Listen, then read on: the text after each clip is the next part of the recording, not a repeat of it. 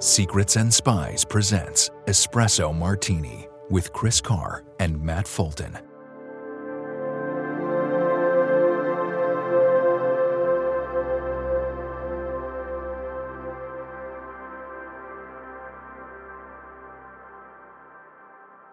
So hello everybody, welcome to Espresso Martini. So on today's episode, we are going to focus on the appalling October the 7th attacks in which the designated terrorist group Hamas launched a violent and bloody attack focused on Israeli civilians. The official death toll from October the 7th as of time of this recording is 1,300, with a further 2,800 wounded. 22 of those killed were American citizens, and of this recording, 17 British citizens are still feared dead or missing. So today, for the sake of clarity, we're going to kind of do our best to break this episode up into these areas. So we're going to start with sort of what happened, then we're going to go into who Hamas are. Then we're going to look at the kind of the geopolitics of it and the alleged role of potential outside support for Hamas. Then we're going to look at the Israeli response and alleged intelligence failures. And in the final section, we're just going to look at the kind of the reactions and lack of reactions to what happened on the internet. So before we get going, Matt, I don't know if you had anything you wanted to say before we kind of get going into the sort of nitty-gritty of things. Sure. There's a lot I could say about this sort of attack. I think it just goes to show you that the sort of chaotic nature of global politics and how, I always say the nature of the universe is things happen gradually and then all at once. I don't think anybody outside of, Hamas, the Iranians potentially, expected this to come as viciously as it did. Certainly the Israelis weren't expecting it, and we'll talk about that more. But really just kind of a truly shocking kind of scale of the attack and the tactics involved, which is, if you read what Hamas has written and has said about how they view the state of Israel and just Jews in general, it's not surprising. But to see them adapt tactics that are, right up there with ISIS in terms of just depravity, barbarity, violence. I spent the last couple of days in DC, but I said to contacts of mine there that I was meeting with that I think this is really just an attack that's beyond politics or even frankly beyond terrorism. It's and we'll talk about the reaction of certain factions of the left to this in a bit, but it's just beyond war, beyond it's not armed resistance against an occupying force at all. How one can sort of make that claim is just completely unconscionable to me. And of course, I get back from DC and I have a bit of a cold, so if I sound a bit different today, I apologize. I'm a bit sniffly. No worries, Matt. I could empathize. So Matt has the cold this week. I had it, I think, maybe 2 episodes ago. I've lost track now. How the tables have turned. Yes. Yeah. It's that time of year, isn't it? Cold season. Oh, my goodness. Well, I hope you've got plenty to drink there. So I've got plenty with me. I got my water. Good. Thank you. That's all right. Well, look, just echoing what you've said, before we kick off, I do want to just say how appalled I am at what happened on October the 7th, the sheer scale and method of violence directed at civilians, mainly Jewish civilians, is just wrong, and there's no way to justify what happened. My thoughts do go out to the victims' family and friends and colleagues. My mind also goes out to those who are injured. There are probably people sitting in hospital right now who are nursing all sorts of dreadful injuries, probably life-changing ones. And also to those who've been kidnapped and who are held in captivity as we speak. Imagining that scenario and some of the videos that I've seen of people being taken, a woman being dragged by her hair out of an SUV with her hands tied behind her back and stuff. The level of fear that those people must be going through, if they're even alive. And so, this whole thing is just so horrible on so many levels. So we're gonna try our best to kind of unpack what happened, and give people a rounded picture of the whole thing as best as we can. So so on that note, I'm going to go take us straight into what happened. I'm drawing on articles from the BBC, The Guardian, The Times of Israel, and The Washington Post, and I'll do my best to outline what happened. Okay, so everybody bear with me, there's a few bits here. So on Saturday the 7th of October, Hamas militants bypassed Israel's smart fence in a surprise coordinated attack. The fence was breached at 29 points, and Hamas militants encountered little resistance. The border was minimally staffed, and Hamas used drones, rockets, and explosives to breach the fence. Hamas militants infiltrated Israel through tunnels, paragliders, and an attempted sea landing, and they attacked civilians and military positions in multiple locations. Within the first couple of hours, more than 1,000 Hamas troops crossed the border into Israel in approximately 15 to 30 locations. They overran at least 4 military camps, and they spread out across more than 30 square miles of Israeli territory. They entered 2 Israeli towns and 12 villages at least, driving through the streets, shooting at passers-by, and breaking into houses to kill the residents. It is in those villages in which some of the true horrors of this day took place. First of all, many people were killed in cold blood. In some instances, it has been reported that Hamas militants would live stream their victims' death via their social media. It's also been reported that some of Hamas's victims were raped before being killed. Even children were forced to watch their parents being killed before they were killed themselves. That's also been reported. Later, Israeli security forces found that many of the victims had been beheaded.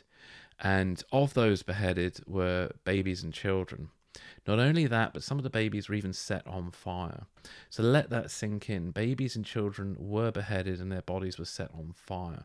And this has now been confirmed, as there has for a short while been a dispute online about whether the babies were beheaded or not.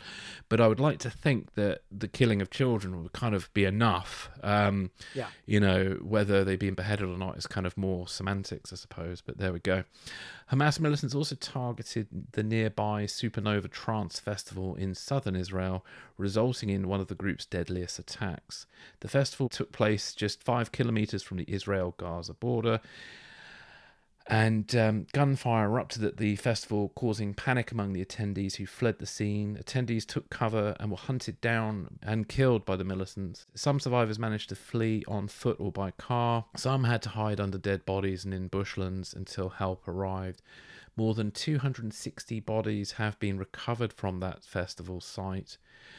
One survivor, Gal Levy, who was 22, managed to escape the attack but was shot in both legs and doesn't know if he'll walk again. Levy told CBS News that he waited 6 hours for help and he feels let down by the government and he feels let down by the army. He said he lost something like 2 litres of blood and he was really sure that he was going to die. Dashcam footage has also captured Hamas militants kidnapping a man from the festival site, as well as other people. One such person who's also been kidnapped was a 25-year-old named Noah Agmani, and she was kidnapped by Hamas fighters. And there's a terrible video that I've seen, and I'm sure other people have, where she's screaming, "Don't kill me, don't kill me," as Hamas militants kidnap her and take her to a fate unknown. Because I don't believe we know at this time if she's dead or alive. I've looked, but I couldn't find anything to confirm that.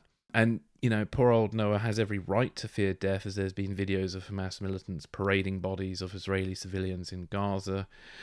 And, you know, we have no idea how many more who were taken have been killed.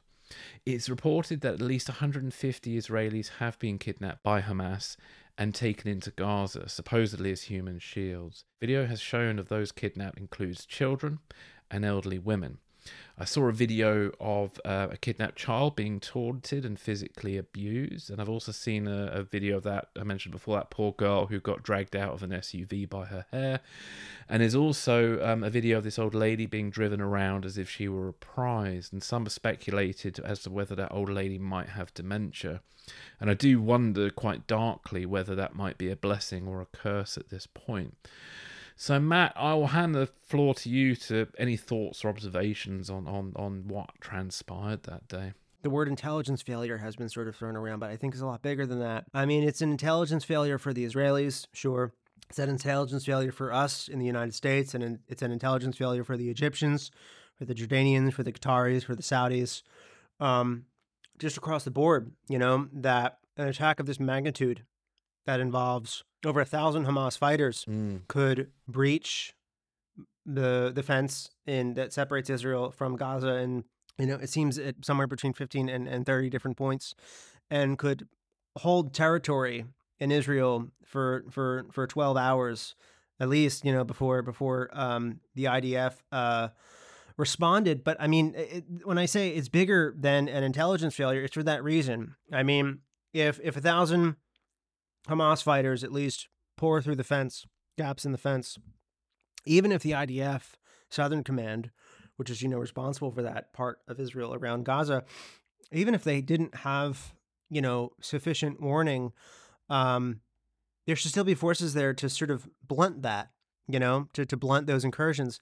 And that they weren't able to do that was really kind of stunning. And I think we just haven't quite grappled with that. I think also there is, I'm just kind of thinking off the cuff here, there seems to be quite a disconnect between how this attack has been covered in the West, or at least in the United States. I don't know if you've seen the same thing in the UK, Chris. There's kind of a disconnect between how U.S. media kind of sees Bibi Netanyahu's government and their response to it, and how Israelis themselves see the response to it. I mean, I saw a poll somewhere recently that said as much as 80% of Israelis see Netanyahu and his government as kind of, I mean, I don't want to say responsible for it, because Hamas is responsible for this at the end of the day. And I think it's important that we don't get sort of muddied in who we see as responsible for this. At the end of the day, it is Hamas that is responsible for this.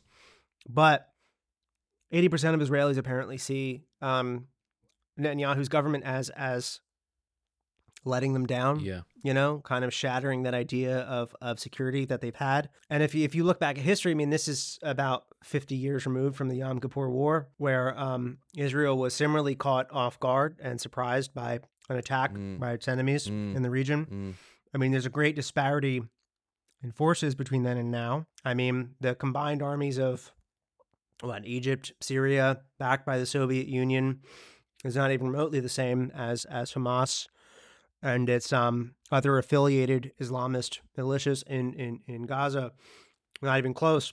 But in the aftermath of that, Golda Meir, who was the prime minister of Israel at the time, she was gone within 6 months of that attack.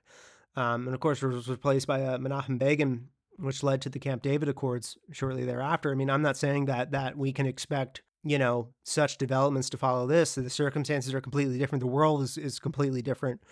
But there's been reporting over the course of the last summer, plenty of it from people inside the Israeli intelligence and military circles, saying how, the protests and the divisions within Israeli society that were sort of prompted by Netanyahu's return to government, by his very controversial judicial reforms, how they were putting Israeli security at risk, how they were sort of leaving Israel blind to threats by its neighbors. And it certainly seems that those warnings were true and went unheeded. It seems that many of the IDF units that were in the south were sort of redeployed to the West Bank to deal with unrest in the West Bank that was sort of caused by Netanyahu. I'll say it frankly, his stunningly racist and corrupt government, bulldozing Palestinian houses to make way for expanded settlements. And I think Israelis are right to, again, Hamas is responsible for this. It's entirely on Hamas. But I think Israelis are right to sort of question that, their government just staggeringly let them down. So Hamas has been in control of Gaza since 2006. We've had upwards of 20 years of developments around Gaza, the border fence, all those sort of security measures that have been put in place to prevent this exact scenario from happening. And it failed completely. And I'll say one more thing here, and then I'll get it over to you. This plan that we saw Islamist militants coming over the fence and holding territory in Israel, mass slaughter of civilians, that plan is not novel. It's not something that was beyond the imagination. It's a plan that has been widely discussed in think tank circles and elsewhere for many years, but it wasn't supposed to come from Gaza. It was supposed to come from the north, from Hezbollah, and I think that's what's sort of another thing that's really interesting about this. It's a I mean, this has been sort of called Israel's 9/11, and I think that comparison is certainly warranted. I think in this attack and in 9/11, it both boils down to a failure of imagination. Oh, I agree.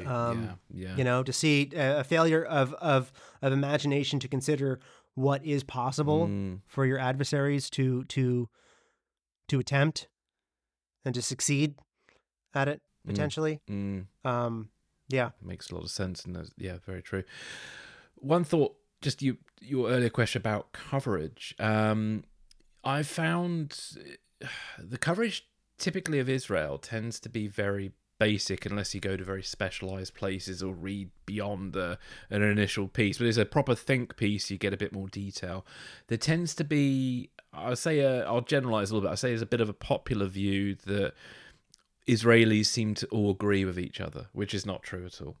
Not true. And, you know, we've seen months of this protests, and there was a commentator online, an Israeli commentator, who made a very interesting observation that many of the victims are most likely people who were protesting against Netanyahu just a few months ago.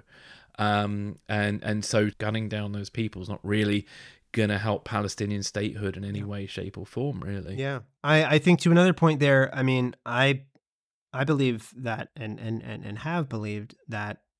Meanwhile, I'm no supporter of Hamas, of course. I think anyone who listens to this would not think that regularly.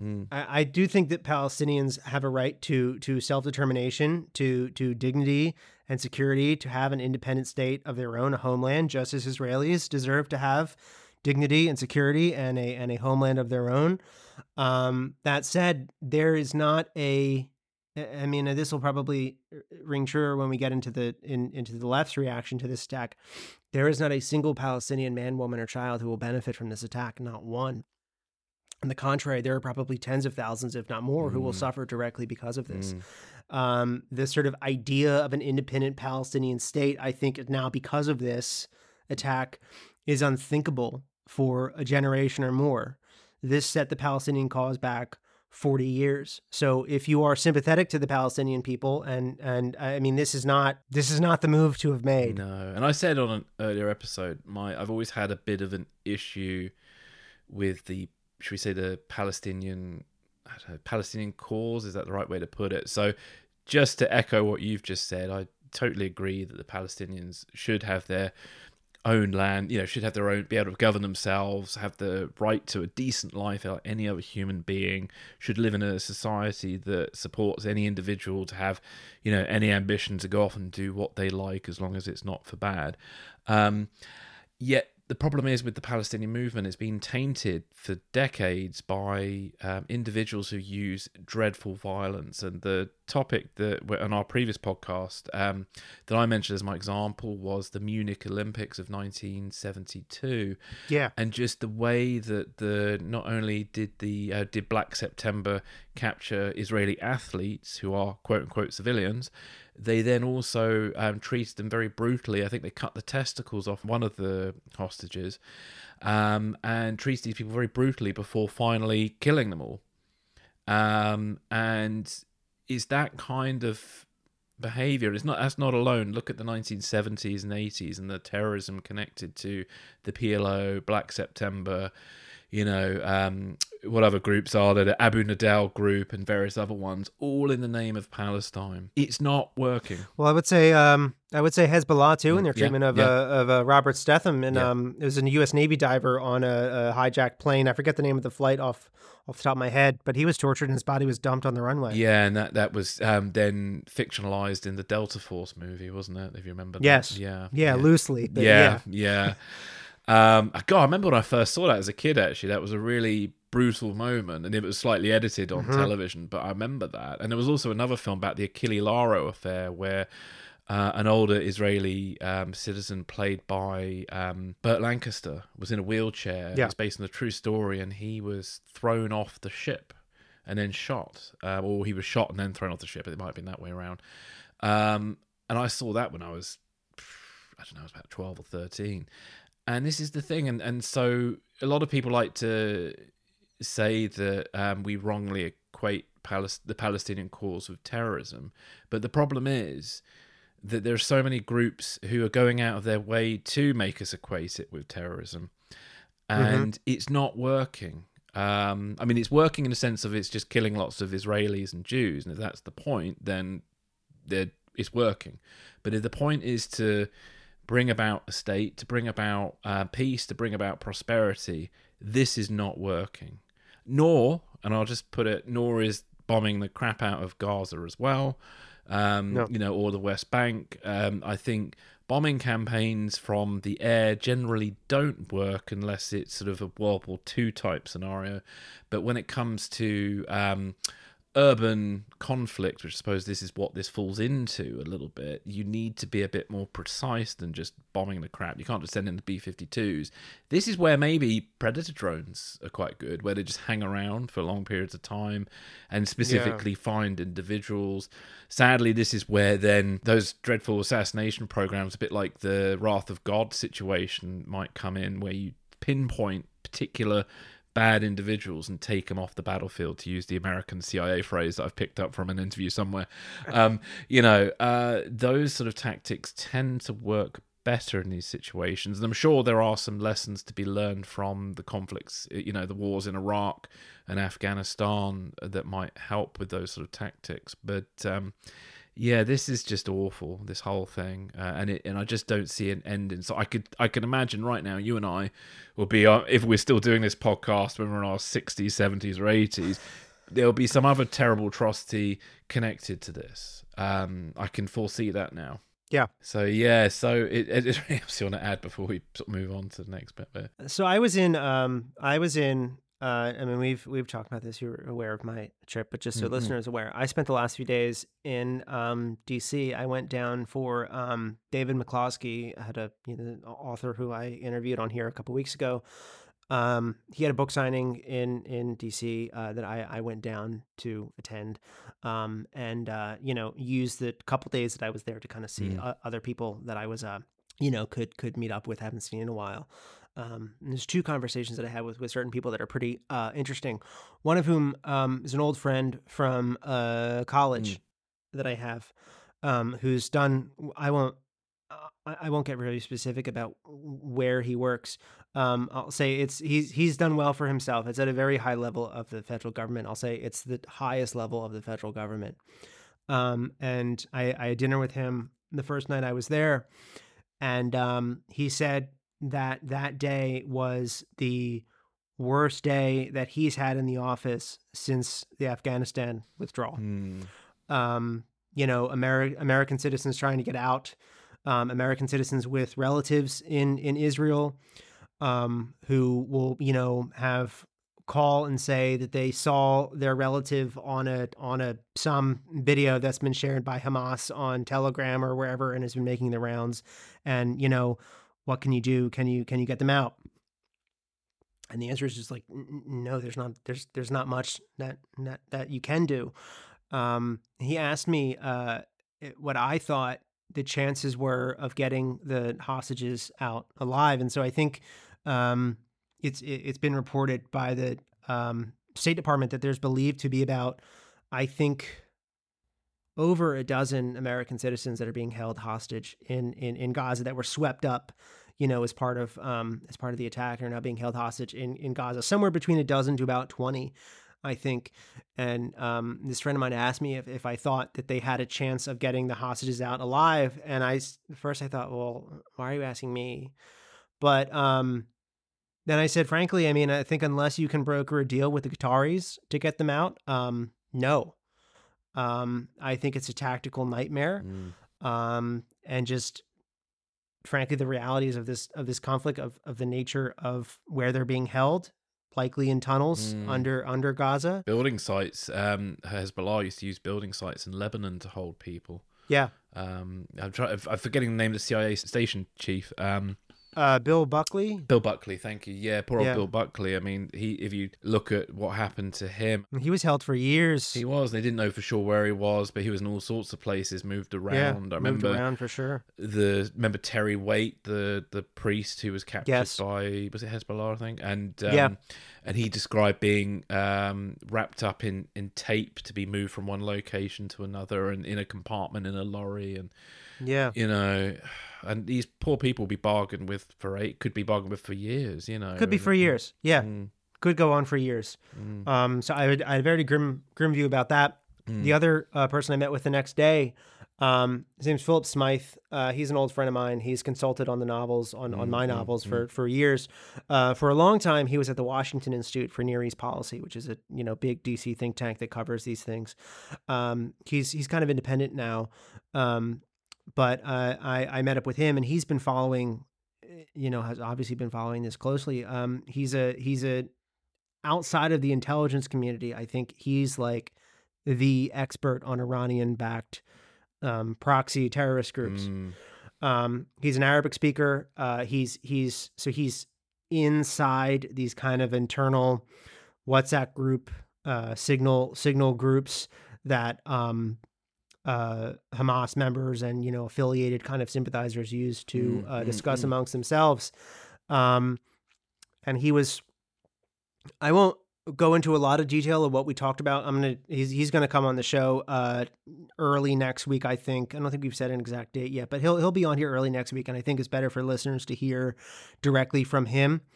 But some of the stuff he shared with me, I mean, so now since our conversation, there's been kind of more evidence put out that babies were beheaded.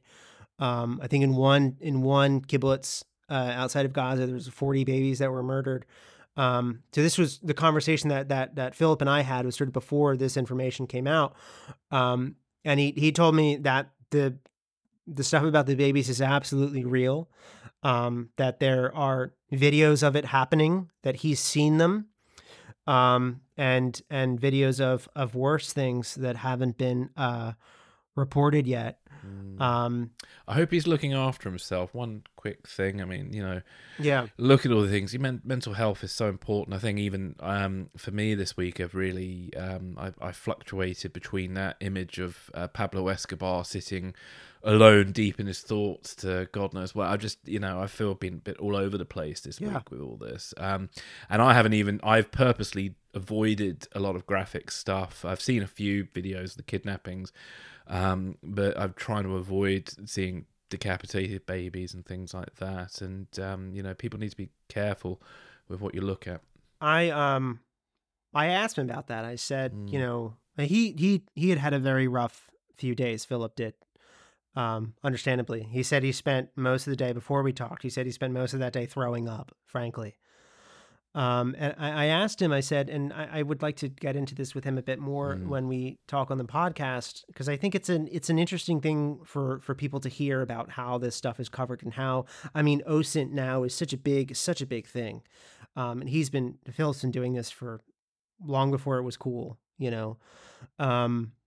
I asked him, with these videos and stuff, do you have to see it to really understand what's happening? And he said, yes. Yes, you do. That if you're not seeing it, you're not really kind of doing your job to fully understand and process this information for you and I, who just sort of follow this stuff. So yeah, I think he can say it a lot better than I can. This is what he does. But I think he'll have a lot of interesting stuff to share about the nature of Hezbollah. More than that, just the quote unquote resistance front, which is what the whole collection of militant groups that are allied with Hezbollah, many of which participated in this attack alongside them, and the degree to Iranian involvement in the attack, which is still kind of an open question. And something that I think is really interesting that I haven't really seen reported before, that I definitely want to talk to Philip about here on this podcast. I think with this attack, it wasn't the motivating factor, of course, but I think there was a desire by Hamas it's part of this rivalry between Hamas and Hezbollah, which, Hezbollah has always sort of been seen as like the Iranians' golden child. They are much bigger, they are much more powerful than Hamas, frankly, which is why it's important that they don't get involved in this war. They're essentially a state within a state, to the extent that, I mean, they're just much bigger and more sophisticated than Hamas. But to speak to that rivalry between the two groups, I think, and Philip kind of echoed this, and yeah, again, he can say a lot more about it than I can, because he's inside these channels where they're talking about it. There was a desire by Hamas to, with the scope and the savagery of this attack, to sort of knock Hezbollah down a peg. That they can do it too. That they're also really big and bad. That's really interesting dynamic to this conflict that I would like him to speak to when I have him on. Yeah, just elaborating and echoing that point. I mean, there's an interesting thing. I didn't say it earlier, but obviously people commented on the similarities. You said it earlier as well about the scale and the nature of the attacks and the tactics used by ISIS. And there's an interesting thing with terrorism. Like the early days of Al-Qaeda was seen as just these inept, bumbling buffoons for a bit. And then there was the embassy bombings. Then there was the USS Cole.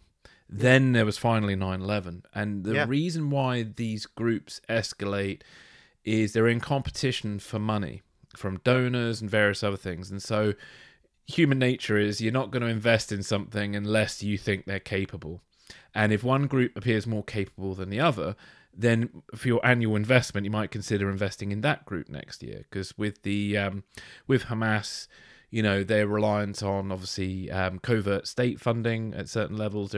They're also get funding from individuals, private donors in the Gulf states, and expats abroad, and possibly some dodgy charities and things like that. So that competition is vital for these terrorist groups. So, yeah, I can understand that kind of competition between Hamas and Hezbollah. That sadly doesn't surprise me at that point. Yeah.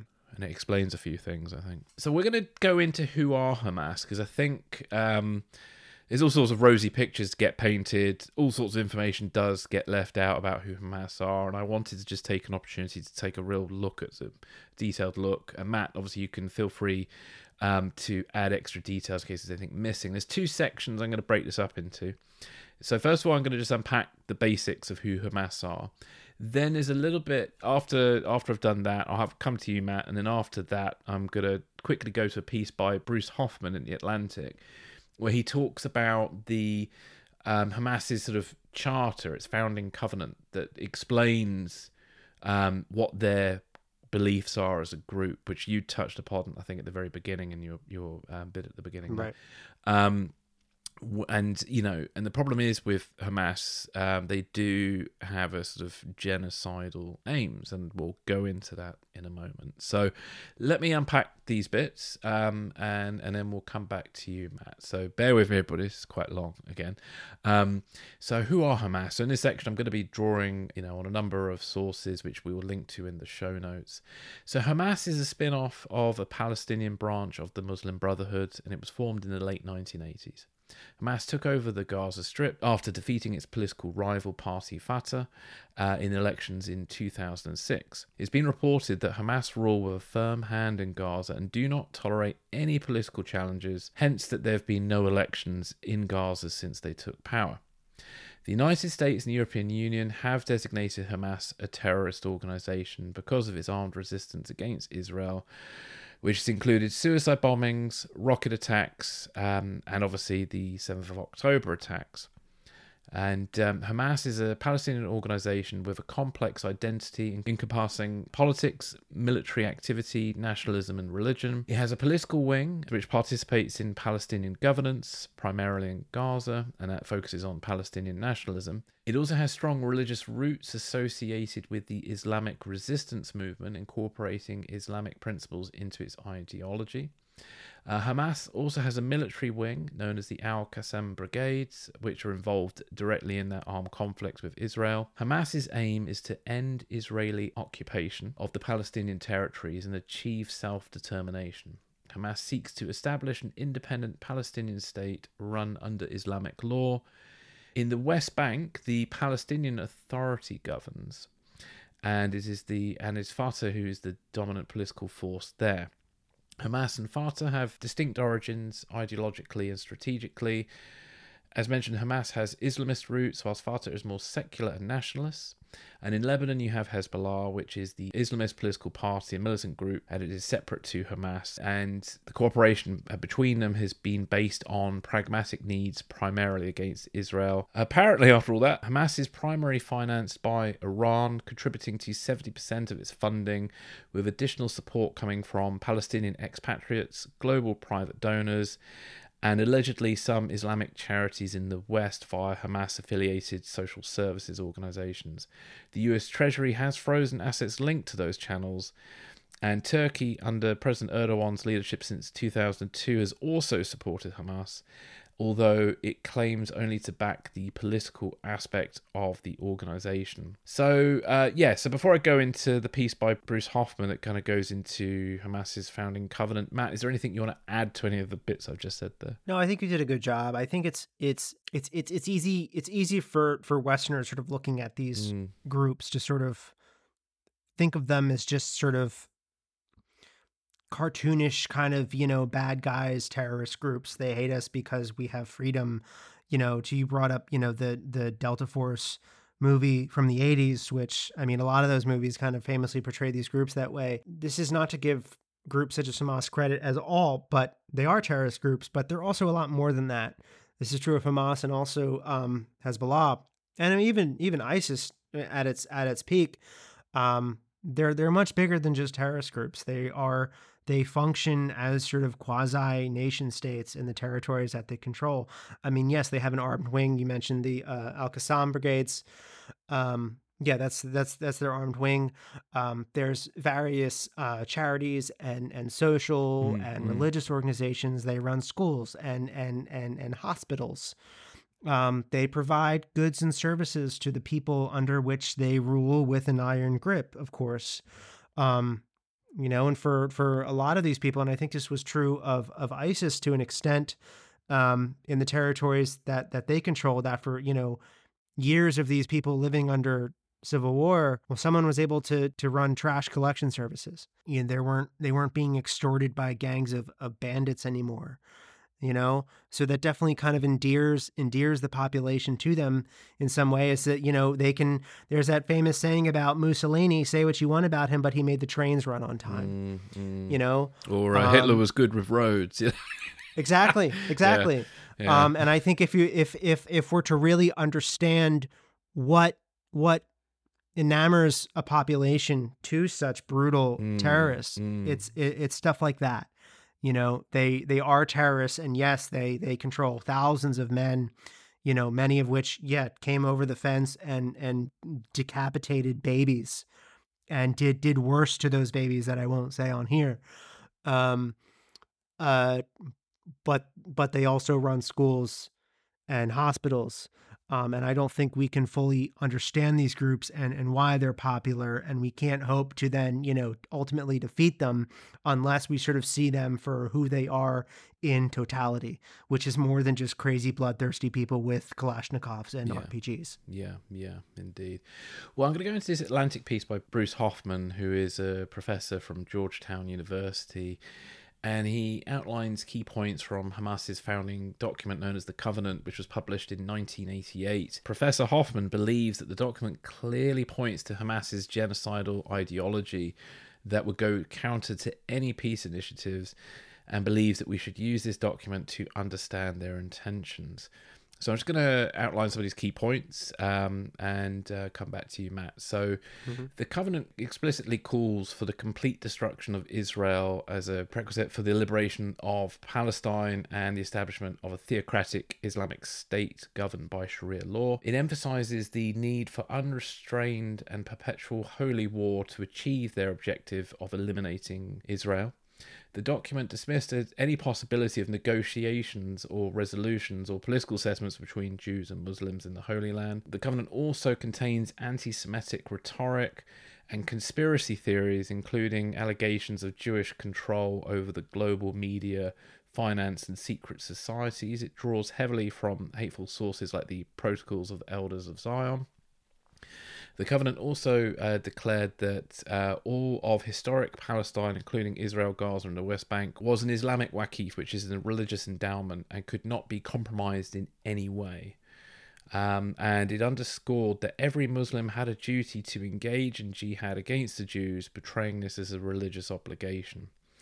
The charter was revised in 2017, and Hamas has issued a revised version of it that appeared more pragmatic, and the political language has been adjusted, but it maintains its core objectives, including the elimination of Israel and the return of Palestinian refugees. The revised charter tried to distinguish between anti-Zionism and anti-Semitism, but remained unwavering in its refusal to recognize Israel's legitimacy. Hamas also rejected peace agreements like the Oslo Accords, and committed to armed resistance as the strategic choice for achieving its goals. And the revised charter surprisingly claimed that Hamas believed in pluralism, democracy, national partnership, acceptance of others, and dialogue. So Hamas's charter kind of goes against the way a lot of people, I suppose, on the left like to present Hamas. Yeah, the romanticizing of them. Yeah, and maybe a lot of people on the left just don't understand this or don't wish to understand this, because there seems to be this sort of dominant way of thinking these days of just viewing everybody as either occupier or occupied, or the perpetrator and the victim. And it's too simplistic for situations like this, because again, like if you look at the lens of power for a minute, which again is this other area that people like to talk about, people have power and people don't have power, and this belief that people who have Hamas has power. It does. This is the thing. Number Hamas one, has a lot of power. It controls the Gaza Strip, for crying out loud, and it prevents any other political parties or groups to form, anybody to being, creating any political movement against their beliefs. They have power. They might not have ultimate power. They govern 2 million people. They might not have ultimate power, but they have power over the land that they've got. And sadly, looking at their behaviour, if theoretically speaking that they did manage to control the whole of Israel, I don't think it'd be particularly pleasant for people who live there. No. I mean, that might be a controversial statement, but just going by what I've seen so far. So I mean, Matt, is there anything about the founding covenant or anything about sort of Hamas's ideology that sort of stands out for you, or is there anything you want to say that adds to anything I've just mentioned there? There is nothing about, I mean, there's been a lot of discussion on the left about, decolonization and stuff the past few days. There is nothing about that founding covenant that sort of speaks to the dynamic of oppressor versus oppressed. I think we talked about the lack of imagination, at the beginning of this, and how that led to something such as 9/11 or this attack. What sort of makes that somewhat inexcusable is read the founding covenant. They're saying they want to exterminate the state of Israel and all the Jews who live there.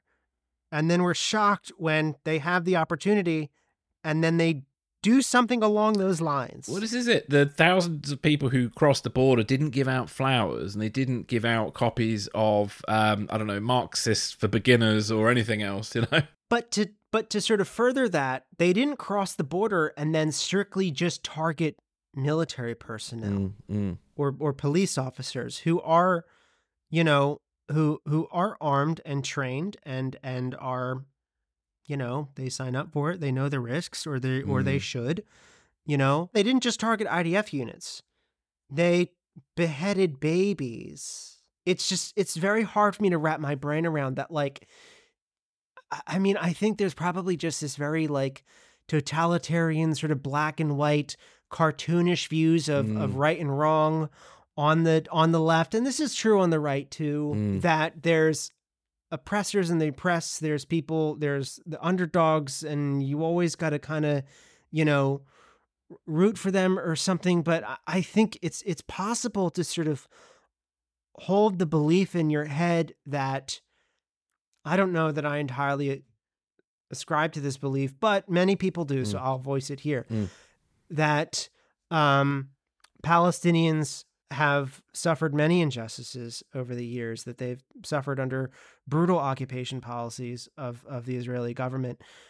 You can believe that, but then not use that as a permission structure to excuse the decapitation of literal fucking babies. Like, what are we doing here, Chris? I know. I my problem is I get very introspective and wrap myself up in all sorts of weird intellectual knots trying to freaking understand things sometimes. And I feel like my reaction, your reaction, is a natural reaction to what happened. It's disgust. And yet there are people out there trying to tell me, oh no, this is all fine. This is all part of armed resistance and blah blah blah. And it's like, what the hell is going on with people? What is going on? That's not armed resistance. No. What we saw on Saturday is not armed resistance. No. It's not armed resistance. And thinking widely for a moment, like, at least talk about America, maybe Britain, when you get a far-right politician like Trump who comes in, or you could even, I don't know if you could call George W. Bush far-right, because if we call him right-wing. No. He's neoconservative. Yeah, and the problem is when you get those kind of presidents, you then kind of, people on the far left get put on a bit of a pedestal because what they say reaches the anger a lot of people on the left feel, and they kind of get this platform, and then bad ideas on the left get mainstreamed. Yeah. And I feel like maybe in the Trump years, and the thing is, we can't throw the baby out the bathwater completely. There are injustices, there are racist issues, there are all sorts of issues that are valid that need looking at about sort of racism and power structures in society. I can't totally say there isn't that. I wish there wasn't, but there are issues. But at the same time, just using that as your overarching kind of paradigm, I feel like Russell Brand saying that word, but that your overarching sort of paradigm there to understand the whole world, and you think it's just that black and white, I think you are deluding yourself. I think something's gone wrong with the rise of critical theory in academia that is leading people to get a very false sense of the world and try and shape world events to fit their ideology, or worse, to fit their personal brand online. I find, especially with the Ukraine conflict, there were some influencers who were trying to reshape things, especially about issues of race. There were some incidents that were appalling of racism on the border as civilians were evacuating at the early days of the war, but they were isolated incidents. But then there were people online who have, I suppose, made an entire brand of themselves about racism and decide to just view everything through that lens. Yeah. And I don't think it always works. There are situations where what they say is valid, but at the same time, to always use that lens, and one's got to be careful of everything. I mean, like, even, I suppose, us, we got to be careful. I don't think we do this, but not everything can be viewed through the lens of espionage. Hence why probably this podcast goes on some convergences. We look at the conversion of geopolitics, espionage, terrorism, and then I could put intrigue, which is kind of the intellectual sort of ideological side of some of these things. And I've done that, I suppose, on purpose, is because it's very hard. We just did an espionage podcast.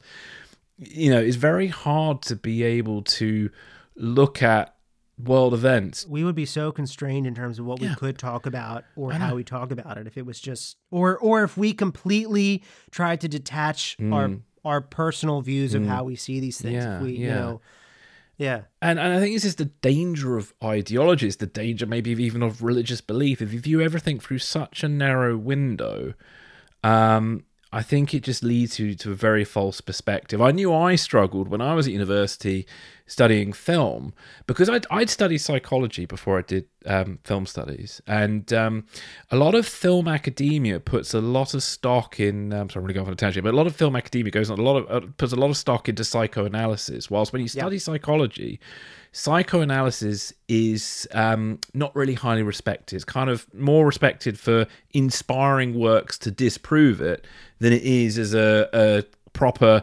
theory that explains things. There are people who do take psychoanalysis and think, oh, this is amazing. There is surface validity to certain aspects of psychoanalysis, but on an academic level, really, it's not the be-all and end-all. It's not considered the dominant sort of viewpoint that's correct about psychology. So that's where I struggled with film studies, where a lot of film criticism is steeped in that. And so I struggled with that, and I found it really hard. So anyway, Yeah. that's kind of my warning and my ramble about the dangers of just looking at everything through one filter, one lens. You got to take a wider perspective on things. It's not to say that these things aren't real. There are racial injustices. There are issues around power, and there are people who are occupied or occupiers. But it's you got to put it into big perspective, and you got to and also you got to not forget your own humanity when looking at these things. So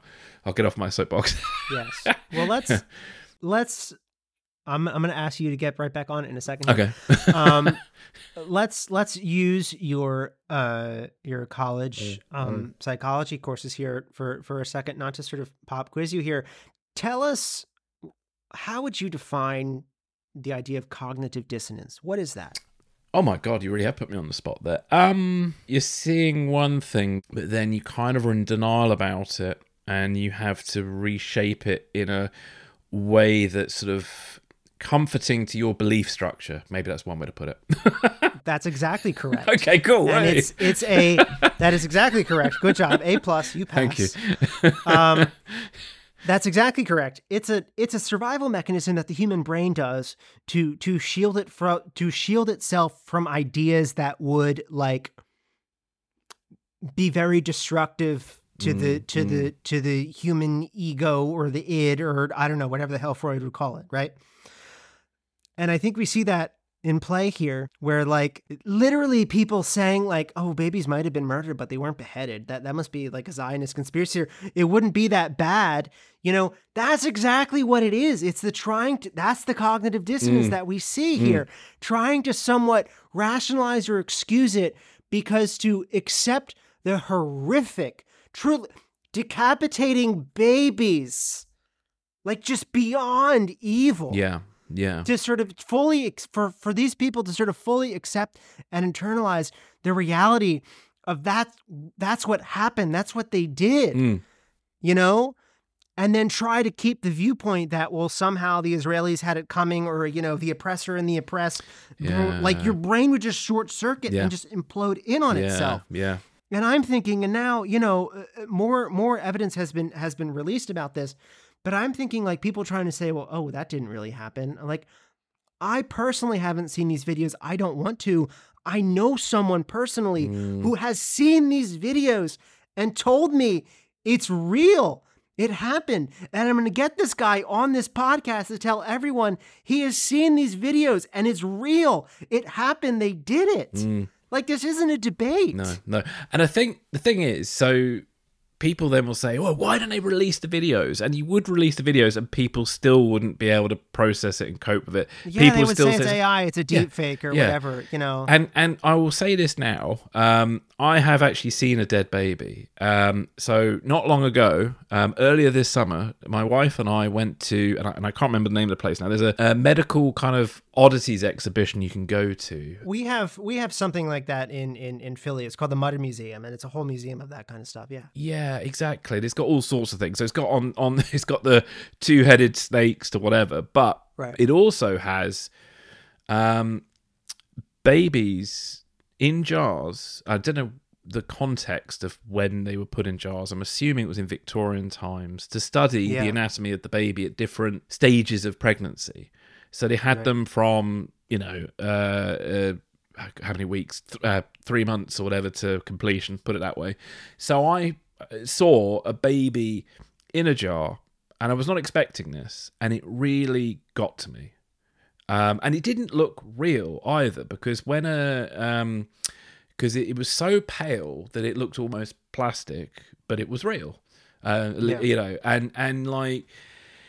it was just, I don't know, it was just a horrible thing to see. And I've been very lucky to have never seen an actual dead body until that baby. So maybe I've seen the worst one. But honestly, it's so horrible to think of a child like that. And then to think that an adult who has individual agency, because this is another thing that really fucks me off about a lot of these debates, is that those progressives like to remove individual agency from people. They don't think people have individual agency.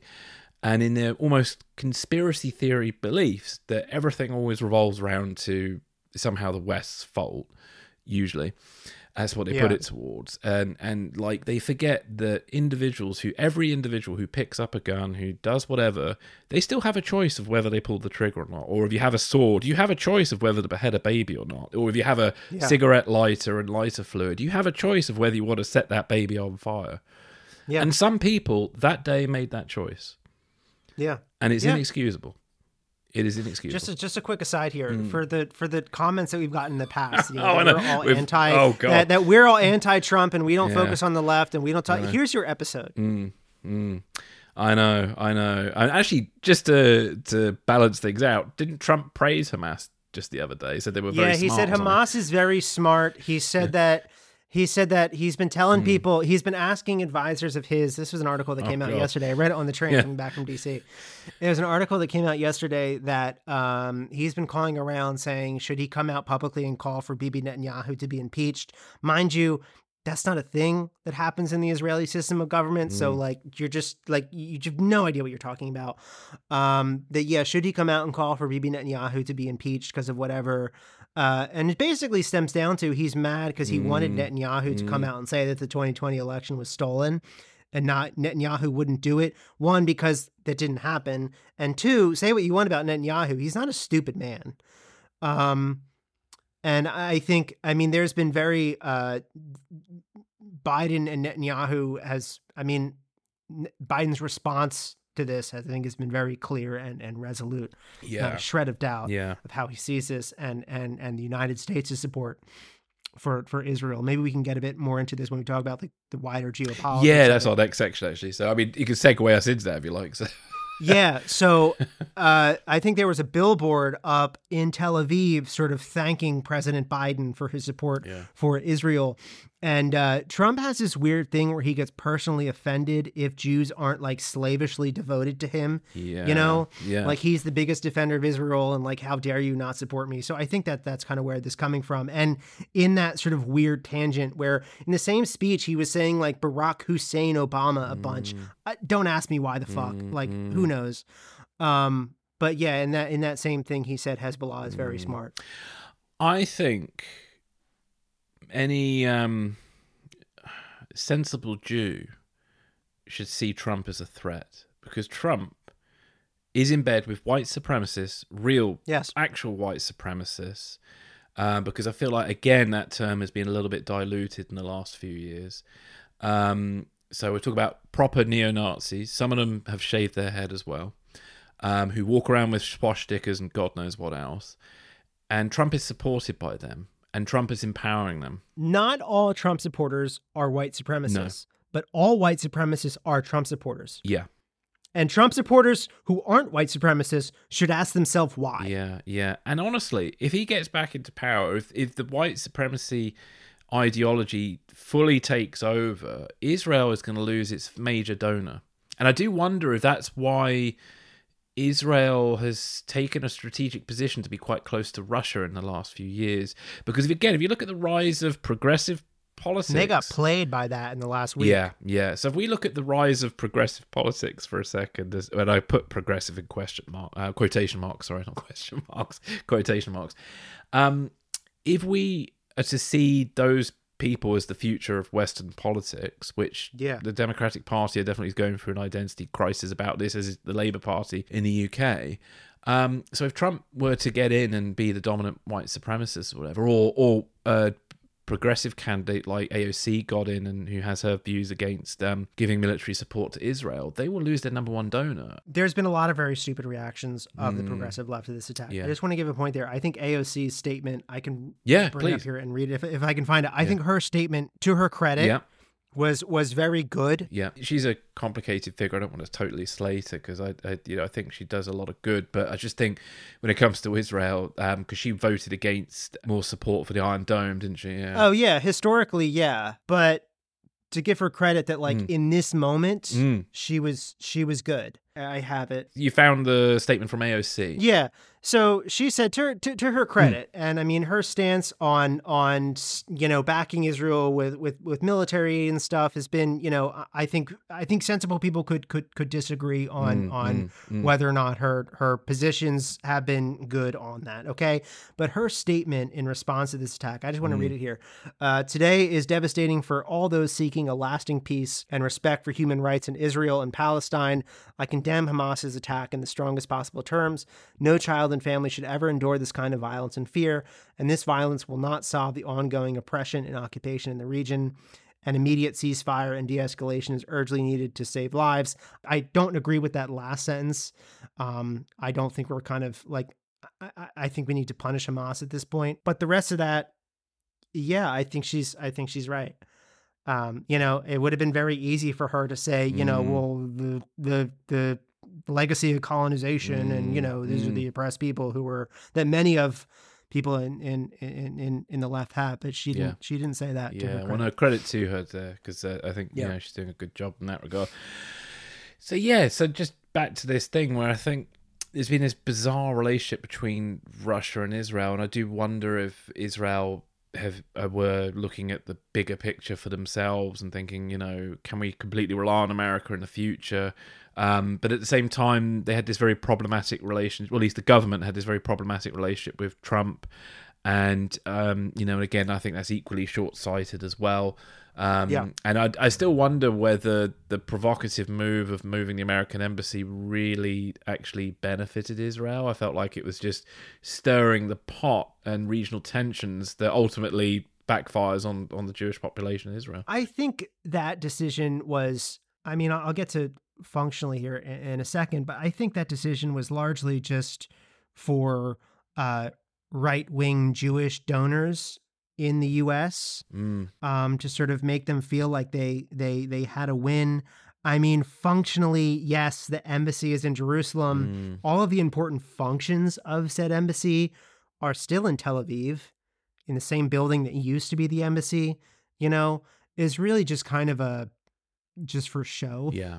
that was done. Yeah, totally. Well, as we've already sort of touched upon the geopolitics, I'm just going to draw on some key points from some articles from the Atlantic, BBC, CNBC, and The Guardian, just to kind of draw everything together, just to give people a clear picture of kind of what's at play here. So Israel blames Tehran for orchestrating the Hamas attacks, and they believe it's aiming to disrupt the US-led efforts to normalize relations between Saudi Arabia and Israel.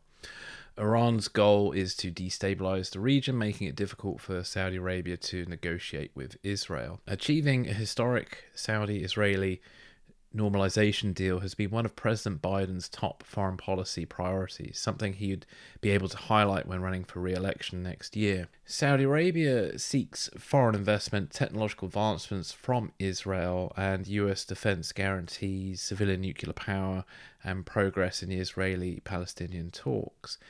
And obviously the start of this now potential war in the region has now changed the risk calculations, and it's pretty much scuppered that deal at this time. That might change, but we will see. The US response to the Hamas offensive indicates a commitment to Israel's defense and readiness to provide additional equipment and resources, including air defense and munitions. A fleet of warships, including an aircraft carrier, has been dispatched to demonstrate support for Israel's defense and deter potential involvement of other countries or militant groups, particularly Iran. The deployment of the fleet is more seen as a show of force than anything else. And the US gives $3.8 billion in aid to Israel annually, and any additional funding for Israel may require congressional approval. And that might compete with US commitments to Ukraine. So there's an interesting little sticking point there, which we might come back to in a minute. In response to the attack, Ryder initially showed concern about the diplomatic consequences, and its foreign ministry emphasized the dangers of continued occupation and provocations against Palestinian sanctities. And Qatar has held Israel solely responsible for the escalation due to its violations of Palestinian rights. And diplomatic efforts are underway, with Turkey and Egypt acting as mediators in the short term to try and bring a resolution to the conflict. Iran's influence on Hamas is evident, as the highly coordinated, multi-pronged operation required extensive planning and training, likely provided by Iran and Hezbollah, but that's obviously not confirmed at this point. And then the attack apparently has been a point of pride for Iran, as Tehran's parliament's members chanted death to Israel. And Hamas has been attempting to send a message to Arab countries, particularly those that have signed the Abraham Accords, warning them about Israel's ability to protect them. So while the attack may bring some satisfaction to some Palestinians, it will come at a high cost for Hamas, and its long-term stability is now in question. Hamas's actions have rewritten the rules of engagement, making Israel's response complicated, especially with the Israeli hostages in Gaza. Negotiations for the hostages' release, as you mentioned earlier, will be complex, and an Israeli ground incursion into Gaza hasn't happened yet, has it? I think it's on the cusp. No, it's on the cusp. They've been as of this morning. I had CNN on a bit before we started recording. The Israelis were telling Gazans to start moving south. Yeah, which probably means something's coming. Something's coming, yeah. And obviously Hezbollah have expressed support for Hamas, citing the attack as a response to Israeli occupation and a message against normalization with Israel. So obviously this normalization deal is a bit of a contentious point in the Middle East at the moment. I mean, yeah, just talking freely for a moment, I think like the problem with the Middle East, Israel's been a very convenient bogeyman for many regimes for a long period of time. And sure. I think for 40 years. Yeah, and I think that has made any peace deal very difficult. I mean, I've got relatives from Iraq. I've got friends from Iran. I've met people from Saudi Arabia. And all of them have stories of some sort about suspected Israeli spy rings, and how these Israeli spy rings tend to crop up usually around key political moments in the country, and tend to be used to either instill fear or distract people from some issue that's contentious in that country. And I think we even talked about it with Turkey in the Turkish elections. An Israeli spy ring was suddenly connected to the opposition quite conveniently. And I think that, I don't think that's particularly healthy. And I think it has led to a big rise in anti-Semitism and anti-Israeli sentiment that kind of goes beyond the Israel-Palestine kind of conflict there. So Matt, I don't know if you have any sort of thoughts on the sort of geopolitical picture. We haven't talked about Russia yet. We'll come to Russia in a minute. But okay. Well, as far as the broader geopolitical issues that are perhaps were the rationale for this attack, right? I think some of the initial reporting right after the attack was that this was to sort of derail the coming kind of rapprochement between Israel and Saudi Arabia, which is part of the Abraham Accords, which was a series of diplomatic sort of deals that began under the Trump administration that granted Arab states, largely Gulf Arab states, the Emiratis, Bahrain, Qatar, Kuwait, and the biggest one, Saudi Arabia, that would grant them a series of packages, benefits, which is essentially just say arms deals to help them, to entice them to normalize relations with Israel. That seemed to work quite a bit. There's been lots of praise and criticism for the Abraham Accords for various reasons. I'm not sure really how I come down on that. My instinct would be to say that massive arms deals in exchange for normalizing relations with Israel is probably, at least the spirit of it is not the best. But okay, I can also be a realist. Yeah. So the thought initially was that this was to sort of derail that coming rapprochement as part of the Abraham Accords between Israel and Saudi Arabia. The other sort of reason that has been given, I think, by Hamas itself, that it's retaliation for incursions that Israeli troops made into the Al-Aqsa Mosque over the summer. And that's the third holiest site in Islam behind Mecca and Medina. The Al-Aqsa Mosque is on the Temple Mount in Jerusalem, also the site of King David's temple, the holiest site in Judaism. So the Al-Aqsa Mosque is built on the site where it's believed that Muhammad ascended into Yes, paradise. I remember that story. Yeah. And Israeli troops made an incursion into the mosque over the summer. Very kind of inflammatory, a provocative move for Palestinians and all Muslims. So they said it was a response to that. Seems quite of an extreme response, just for that alone. I think in all likelihood, it's probably a combination of these various factors. The question of Iranian involvement is still kind of out. Like when I was talking to Philip Smythe a couple days ago, like I said, he's consulted on active measures with me for years, and Hezbollah and other Iranian proxies are at the core of the plot. So like I couldn't write these novels without his help. It wouldn't be possible for me to do it.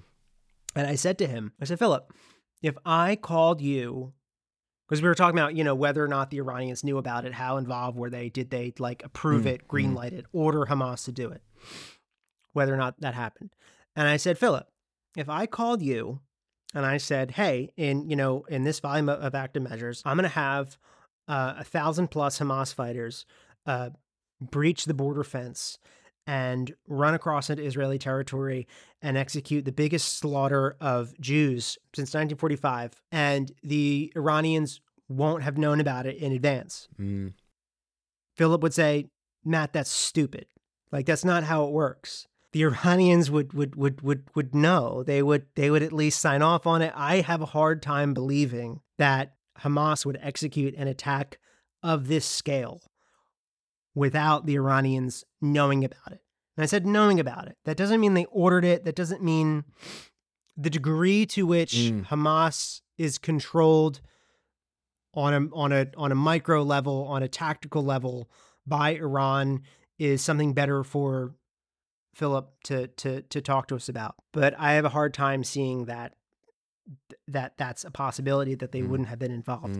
That said, on the other sort of far scale of that, there's been reporting that this is the beginning of some sort of multi-front assault on the Israelis. There's going to be a massive attack by Hezbollah in the north, that there's going to be, a third intifada in the West Bank. There's going to be riots in East Jerusalem, that this is all coming.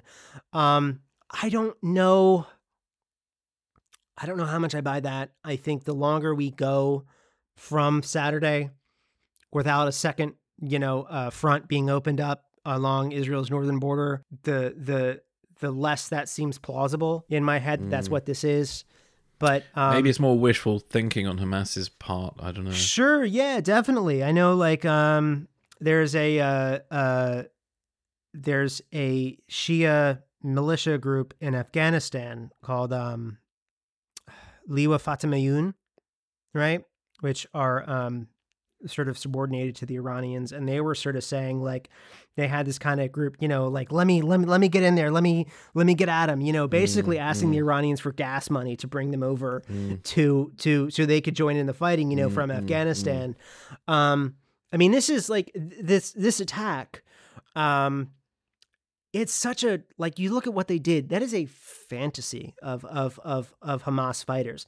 That's the kind of fantasy that they recruit people from, join us and you'll be able to, cross into occupied, Zionist villagers and, rape and murder and butcher civilians. I mean, not to be too crude here, this is something that Hamas fighters literally masturbate to.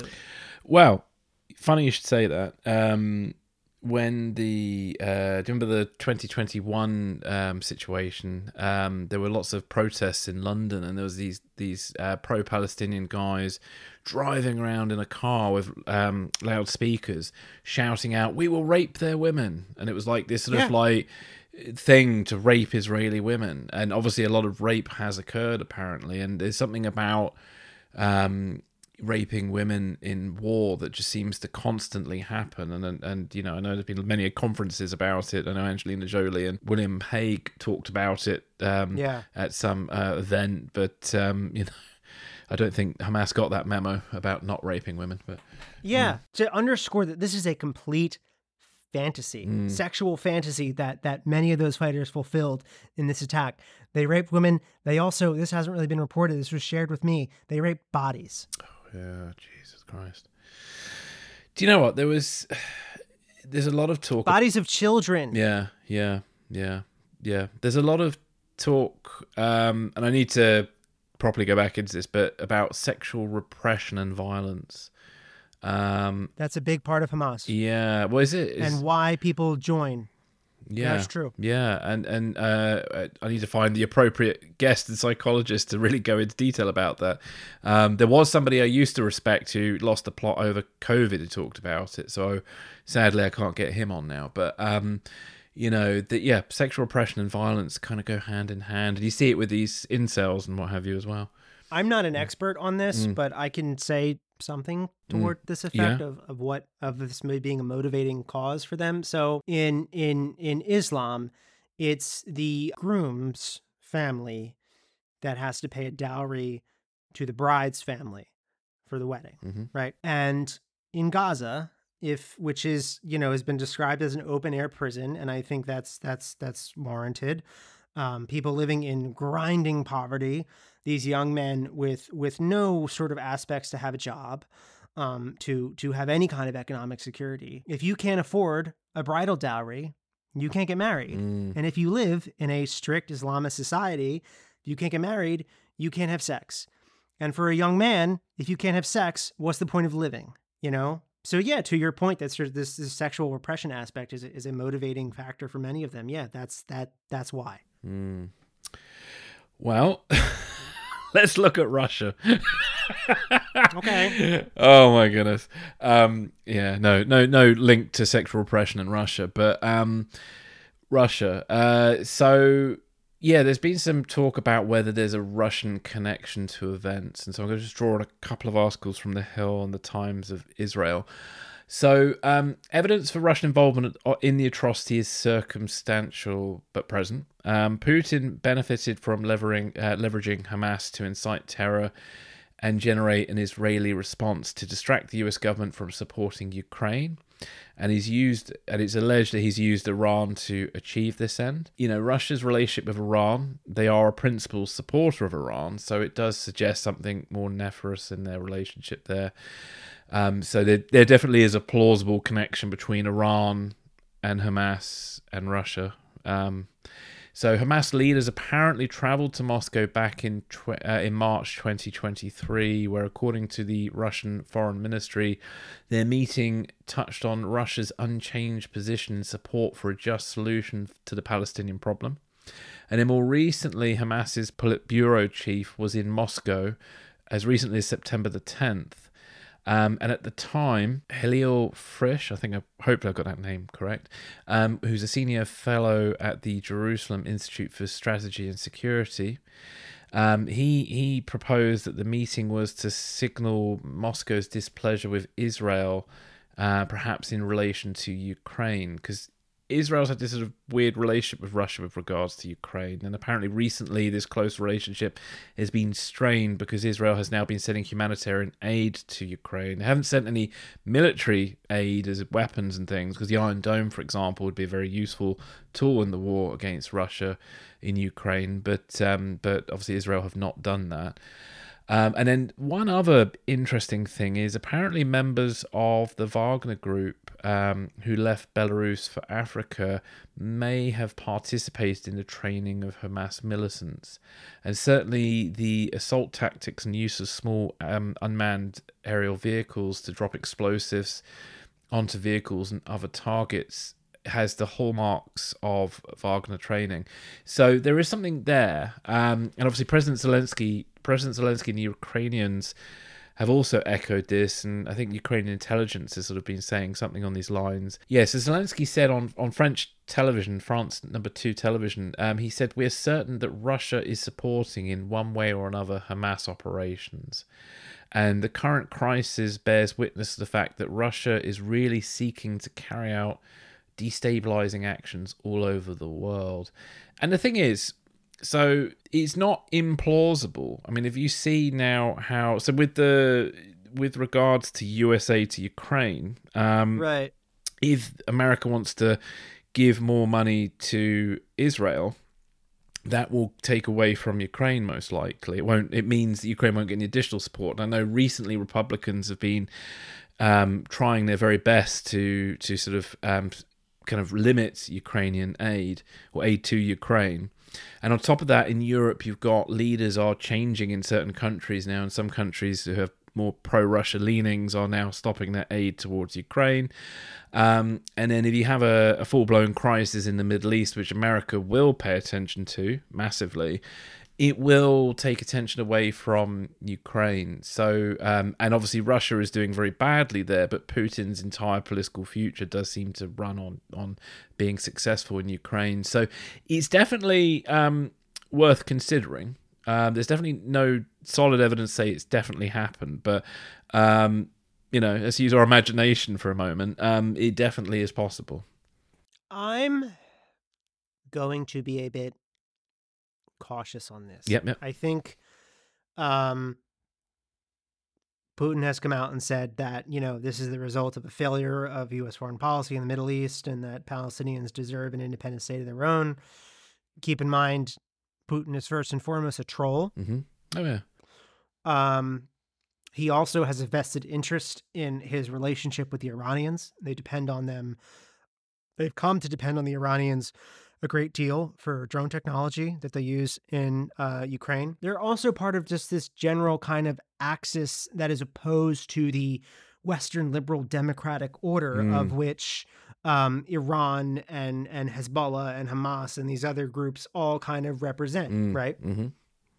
I know there was some, so in the opening sort of move of this attack, Hamas dropped explosives from drones onto these watchtowers along the border. And people sort of pointed out that that's very similar to tactics that the Russians have used in Ukraine, and sort of said, though, that's evidence that the Russians trained Hamas. I don't think that's necessarily true. I mean, just because they use the same tactics doesn't mean they learned it from the Russians. Well, the Ukrainians use those tactics too, so yeah. Right. And I mean, ISIS used back in 2014 or whatever, ISIS was using drones to drop grenades into the open turrets of Humvees, So that's not a, I don't think that's really proof of much. Whether there's some kind of covert funding arms that are laundered through the Iranians or something, maybe. But I think there's also a sort of simplistic desire of people in the West as to see all the quote unquote bad guys lined up together, working together in cahoots together. And the world is just a lot more complicated than that. I think Russia is certainly would like to exploit this to sort of take the eyes of the West off of Ukraine. Oh yeah, and spread disinformation too. Yeah, right. Of course, and there's been. I mean, if you go on Twitter, it's a fucking shithole. Yeah. Thank you. Disinformation. Thank you, Elon Musk. Thanks, Elon. Sure. So that's a motivator for them. And yeah, you've seen Republicans like Senator Tom Cotton said, we should take all the aid that we're giving to Ukraine and send it to the Israelis. Mind you, that a lot of stuff that we're giving to the Ukraine, the Israelis don't need. The Israelis have a very modern, professional armed forces that they don't need the stuff that the Ukrainians need. This like apples to oranges. I would also say that if a country can only deal with one crisis at a time, it's not a superpower. And as there's our Secretary of Defense, Lloyd Austin, said in Brussels yesterday, that the United States can walk and chew gum at the same time. And that's absolutely what we have to do now. I wonder if citizens of Britain and America can walk and chew gum at the same time, because I'm starting to wonder that. Well, you know what? I think that's an issue of the media. There's kind of a lack of object permanence, like right now, the headlines are Hamas and Israel.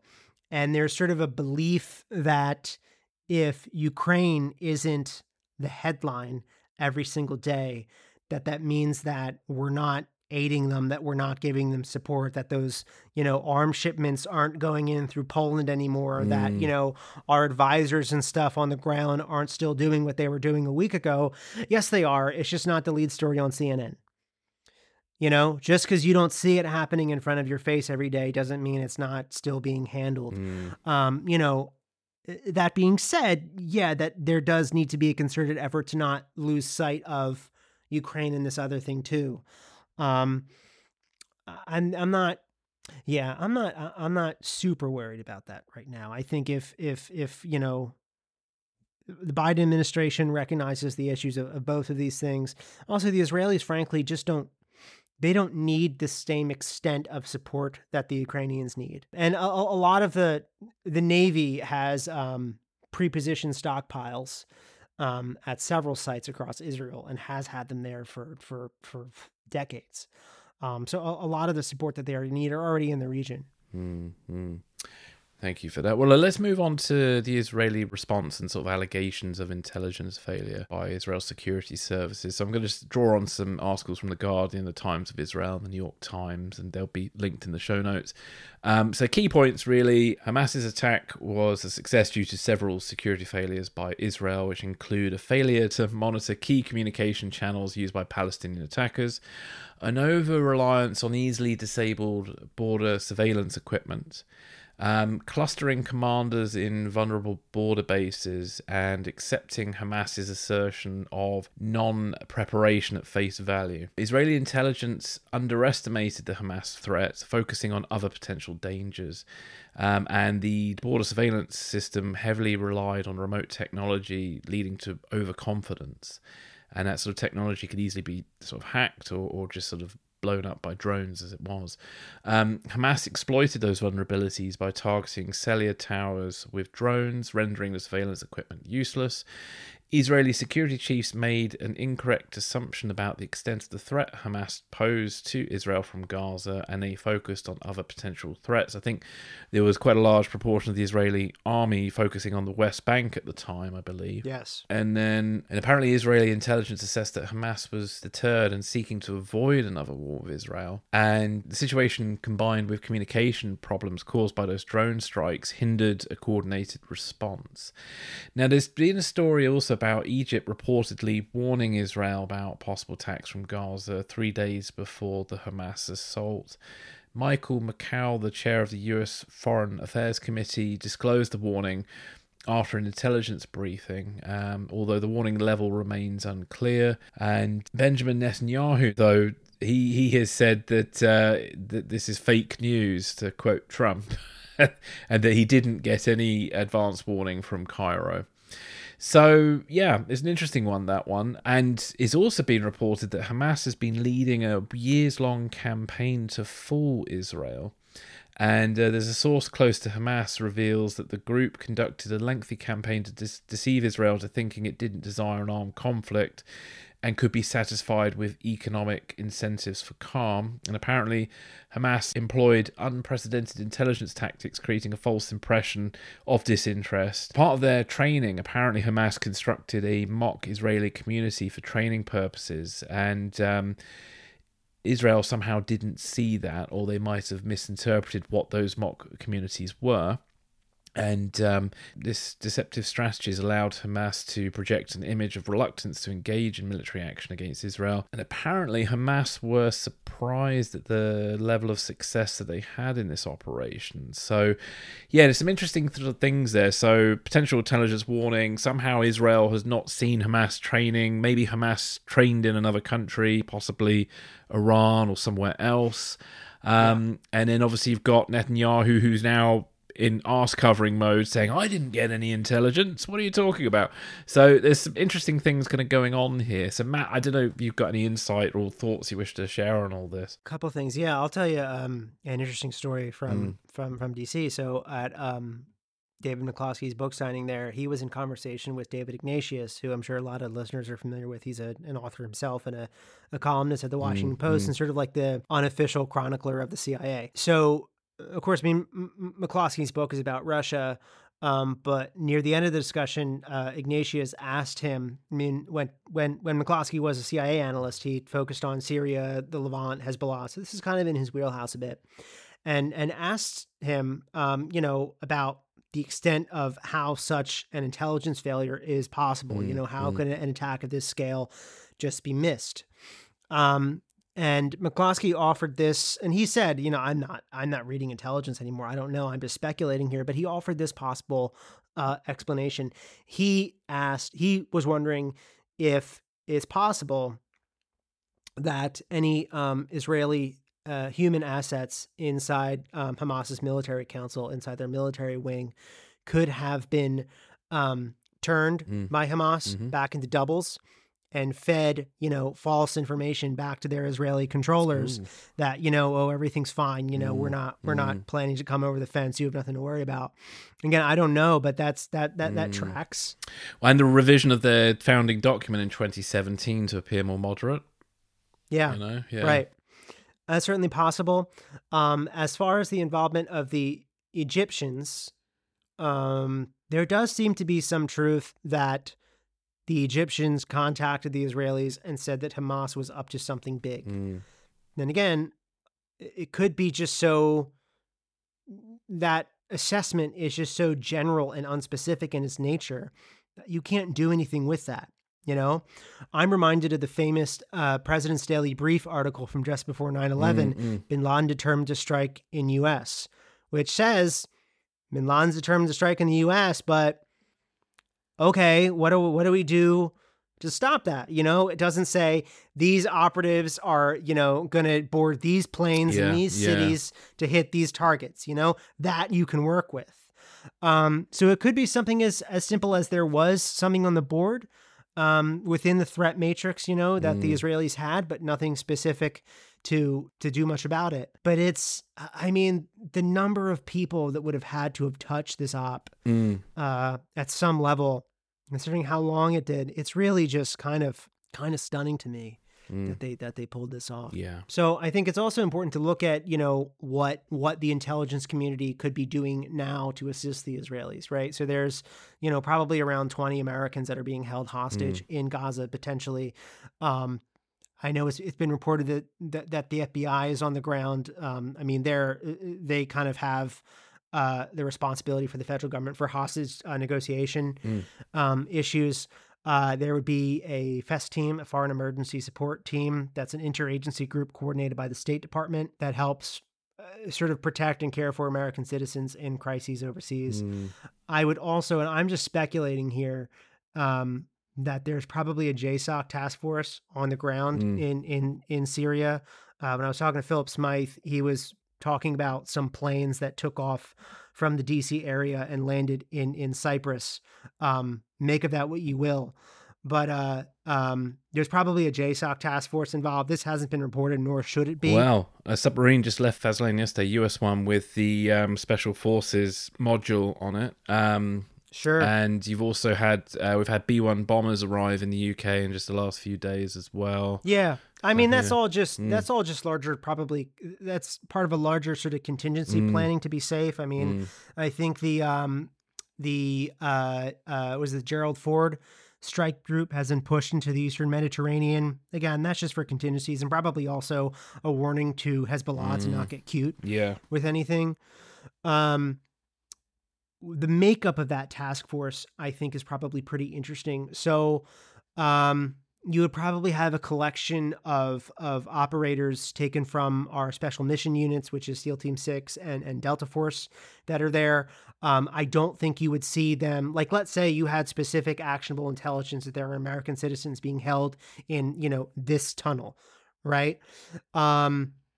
I don't think you would see Delta Force go into Gaza and do it, especially when, you have a local government that has a very well-trained and professional special operations force, Sayeret Matkal, that can go in and do it. I think they would advise the Israelis sort of on, coordination and stuff. News of American combat casualties in Gaza would not be received well here. The important thing that are probably definitely working with in this this plane that flew into Cyprus is probably exactly that. There's a unit based in Fort Belvoir. It's called the First Capabilities Integration Group, and that's subordinate to the JSOC Intelligence Brigade, the Joint Special Operations Command. That unit's been known by a couple different names over the years. It's, the Intelligence Support Activity or Task Force Orange. There's a book that Michael Smith put out a few years ago. I think it's had a couple updates since then. It's called Yeah. Killer Elite. Yeah. That book yes. is a giant. Yeah. That book is a giant OPSEC violation, but it's very interesting. And sort of goes into the history and the tactics of this unit. But they specialize in tactical signals intelligence collection on the ground, getting into really hard targets that like cyberspace operators at Fort Meade couldn't access through the internet. I'm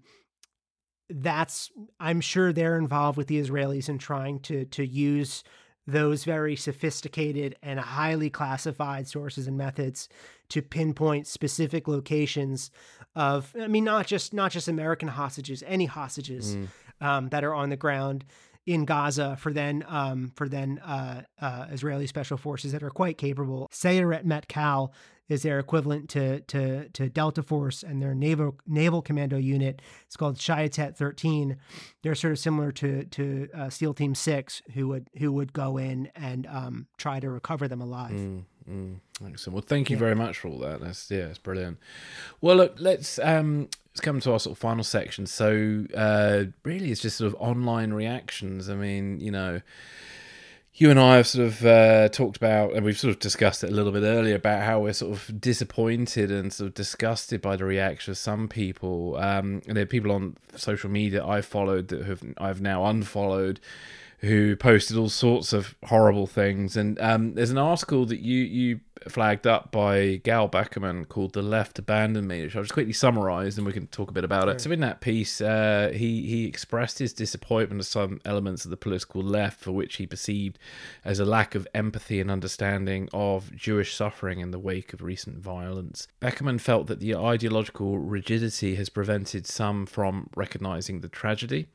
And Beckerman went on to say that as a Jew, he has been deeply affected by the violence, and he felt abandoned in a time of pain by those who he considered his people, who are supposed to care about human suffering regardless of country or background. And then Beckerman ends this piece by drawing a historical parallel between past anti-Semitic violence, such as the Kishinev pogrom in 1903, which was an anti-Jewish riot that took place in Kishinev in Russia, in which locals murdered 49 Jews, injured 500, raped Jewish women, that always seems to come up, and destroyed 1,500 homes.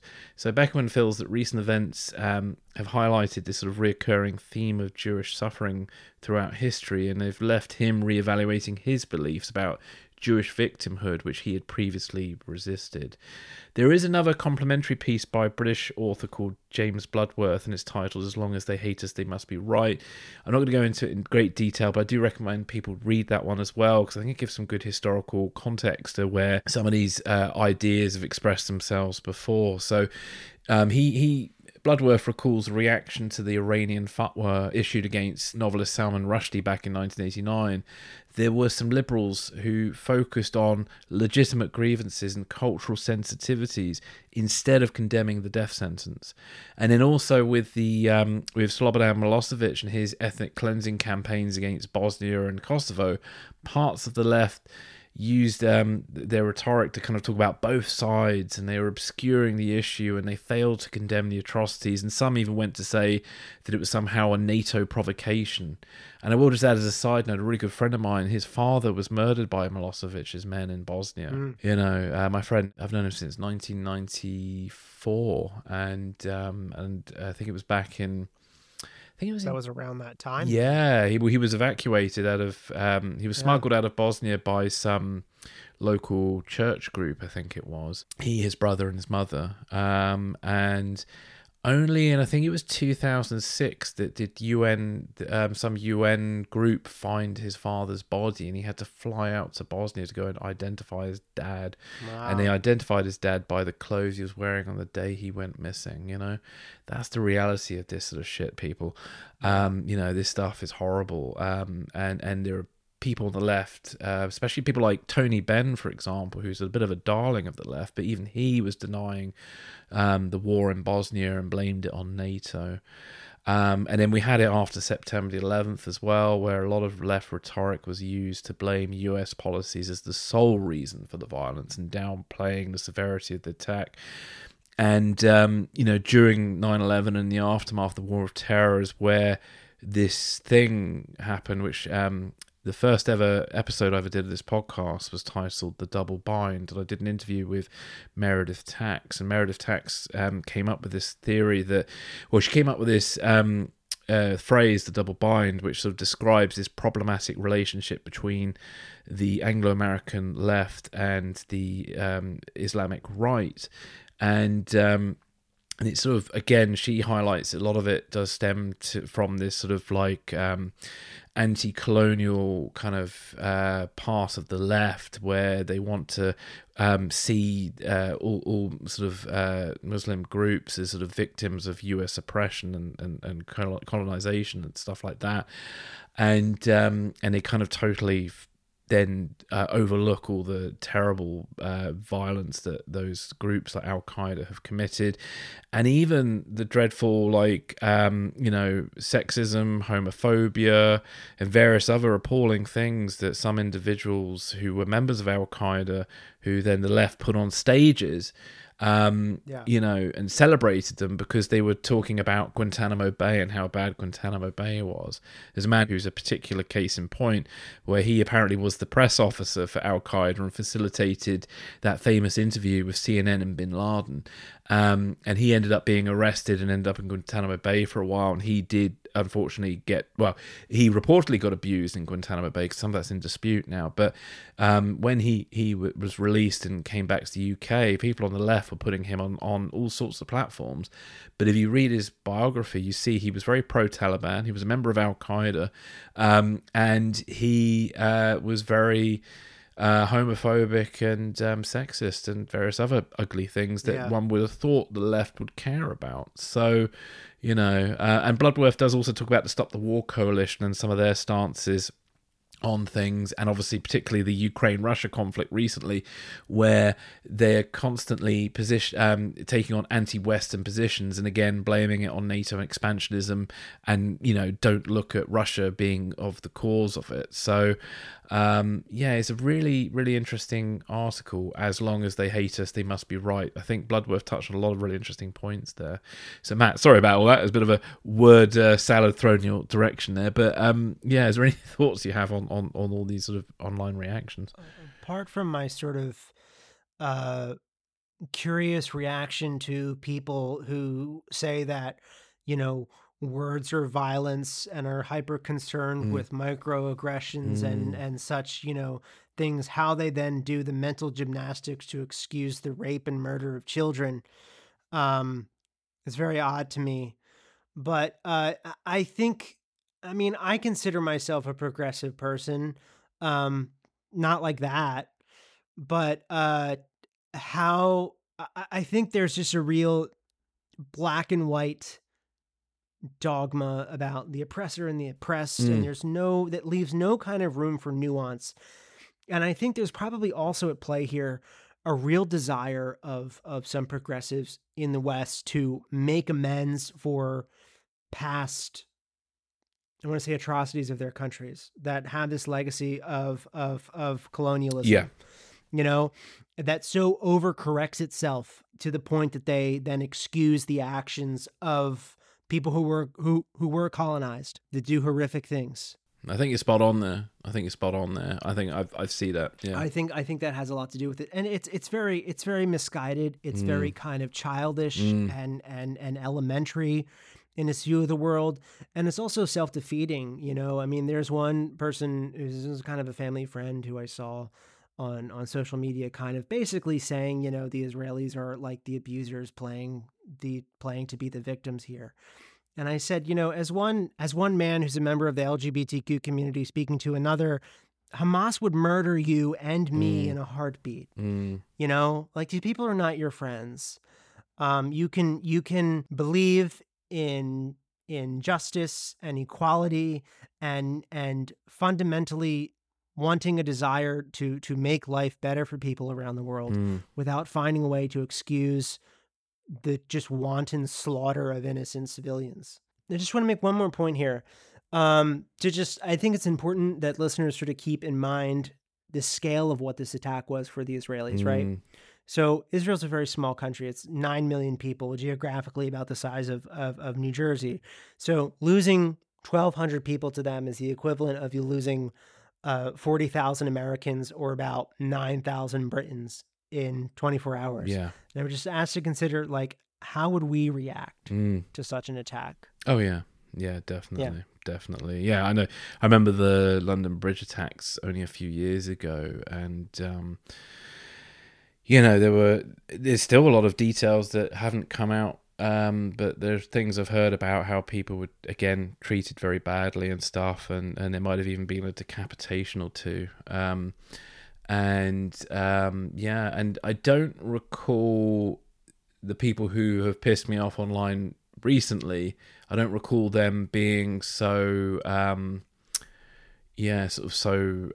blinded, cavalier, so sort of weirdly switched off from things and cold. So I guess when it happens to you in your own backyard, you tend to view it differently than when it's thousands of miles away, and it shouldn't be like that, because I always used to like to think that, a bit like the author of that piece we talked about earlier, that the left are my people, and that they're able to feel things for people who are not of the same culture, not of the same background. And when in situations where you see people who you think are like that behaving in a very different matter, it is very disappointing. I felt politically homeless for a while. The Corbyn era really made me feel very sort of isolated and stuff. And again, over the last few days, just looking at that reaction was just horrible. It was ugly. But anyway, all that's a distraction from the real issues, which is the violence against Israeli citizens. And, we've got 1,300 dead, about 150 who've been kidnapped, whose fate is unknown. And frankly, it's been an appalling, few days in human history. And, I really wish that events like this would bring about something positive, but it's very hard to see that. So there we go. So Matt, thank you very much for your time today. It has been a very cathartic chat, and I feel like I've learned a lot of things through this chat. And I was very nervous about this conversation, because when talking about Israel-Palestine, it's such a loaded topic, and sadly it's a topic where it's very easy to upset a lot of people. So if anybody is listening and they are upset by anything that we've said, I apologize. I hope that with what we have said, we have found ways to justify our positions, and we certainly will provide links from where we're coming from on things. I don't run this podcast to seek to provoke people. I'm not looking for people to get pissed off. I'm just trying to put out quality information, and sometimes that information does go against things that are comfortable for us, but I think sometimes it has to. So truth to power, as they say. I would say also consider this part one of our coverage of this. I think next week when I have Philip Smythe on, he'll have a lot of things to say to get really in the weeds about the nature of the relationship between Iran and its proxies that could really kind of shed light onto how and why this happened and why now. Yeah. Okay, cool. Well, I look forward to hearing that. So thank you again, Matt. You look after yourself. Thank you. We will reconvene next week to do extra shot, because sadly there won't be an extra shot today. I think I just wanted to throw all my attention at this episode, and I think it's going to be nearly 2 hours. So, so hopefully you got your extra shot within it. I think it's worth it, though.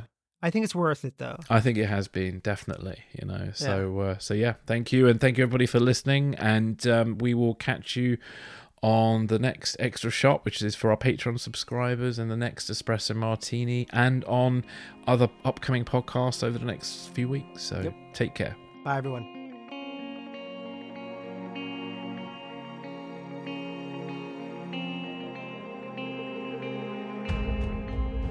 Thanks for listening. This is Secrets and Spies.